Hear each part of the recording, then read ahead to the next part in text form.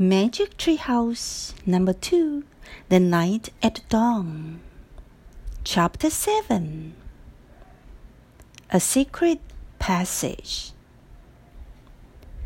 Annie and Jack raced back up the winding stairs and down the long hallway. They hadn't gone far when they heard shouting behind them. Dogs barked in the distance. "They are coming!" Annie cried. "In here," said Jack. He shoved open a door off the hallway and pulled Annie into a dark room. Jack pushed the door shut. Then Annie shined her flashlight around the room. There were rows of sacks and wooden barrels. "I'd better look in the book," said Jack, pulling out the book and flipping through the pages. "Shh," said Annie. "Someone's coming." Jack and Annie jumped behind the door as it creaked open. Jack held his breath. A light from a torch danced widely over the sacks and barrels. The light disappeared. The door slammed shut. "Oh, man," whispered Jack. "We have to hurry. They might come back." His hands were trembling as he turned the pages of the castle book. "Here's a map of the castle," he said. "Look, this must be the room we are in. It's a storeroom." Jack studied the room in the book. "These are sacks of flour and barrels of wine." "Who cares? We have to go," said Annie, "before they come back." "No, look," said Jack. He pointed at the map. "There's a trapdoor." He read aloud. "In this castle, a trapdoor led from the storeroom through a secret passage to a precipice over the moat." "What's a precipice?" said Annie. "I don't know. We will find out," said Jack. "But first we have to find the trapdoor." Jack looked at the picture carefully. Then he shined the flashlight around the room. The floor of the room was made of stones. The trapdoor in the picture was 5 stones from the door to the hallway. Jack shined the light on the floor and counted the stones out loud. 1, 2, 3, 4, 5. He stamped on the 5th stone. It was loose.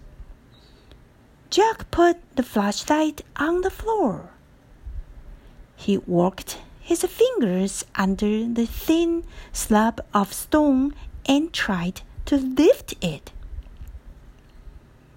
"Help," Jack said. "It's heavy." Annie helped Jack lift the stone square out of its place. Underneath was a small wooden door. Jack and Annie tugged on the rope handle of the door. The door fell open with a thunk.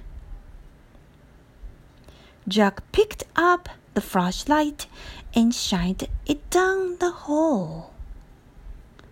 "There's a little ladder," he said. "Let's go." He clipped the flashlight onto his belt and felt his way down the small ladder. Annie followed.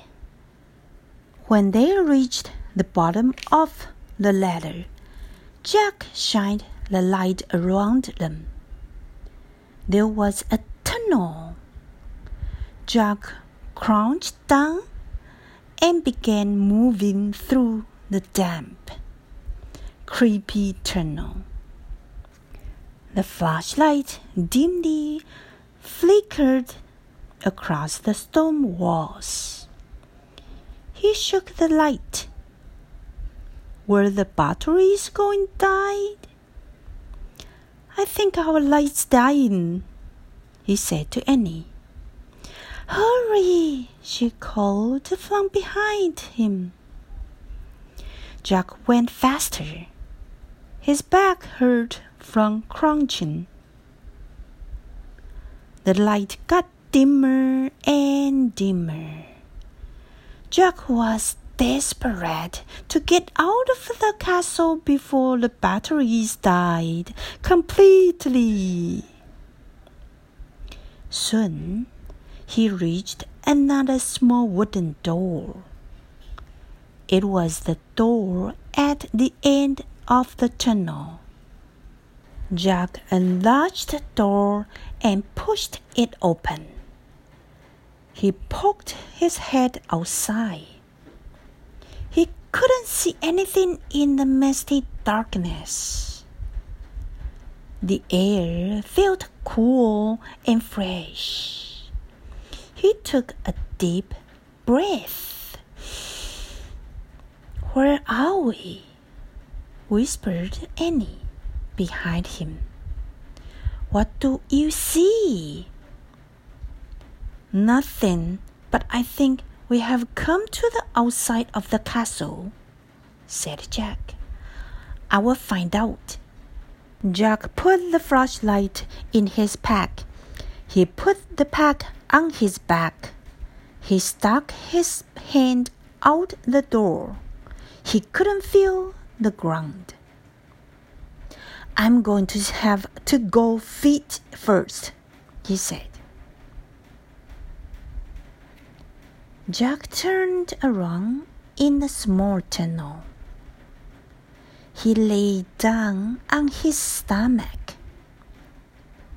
He stuck one leg out the door, then the other. Jack inched down bit by bit until he was hanging out the door, clinging to the ledge.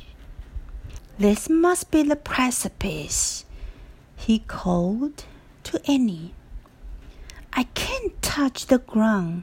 Pull me up." Annie reached for Jack's hands. "I can't hold you," she said. Jack felt his fingers slipping. Then down he fell through the darkness. Splash!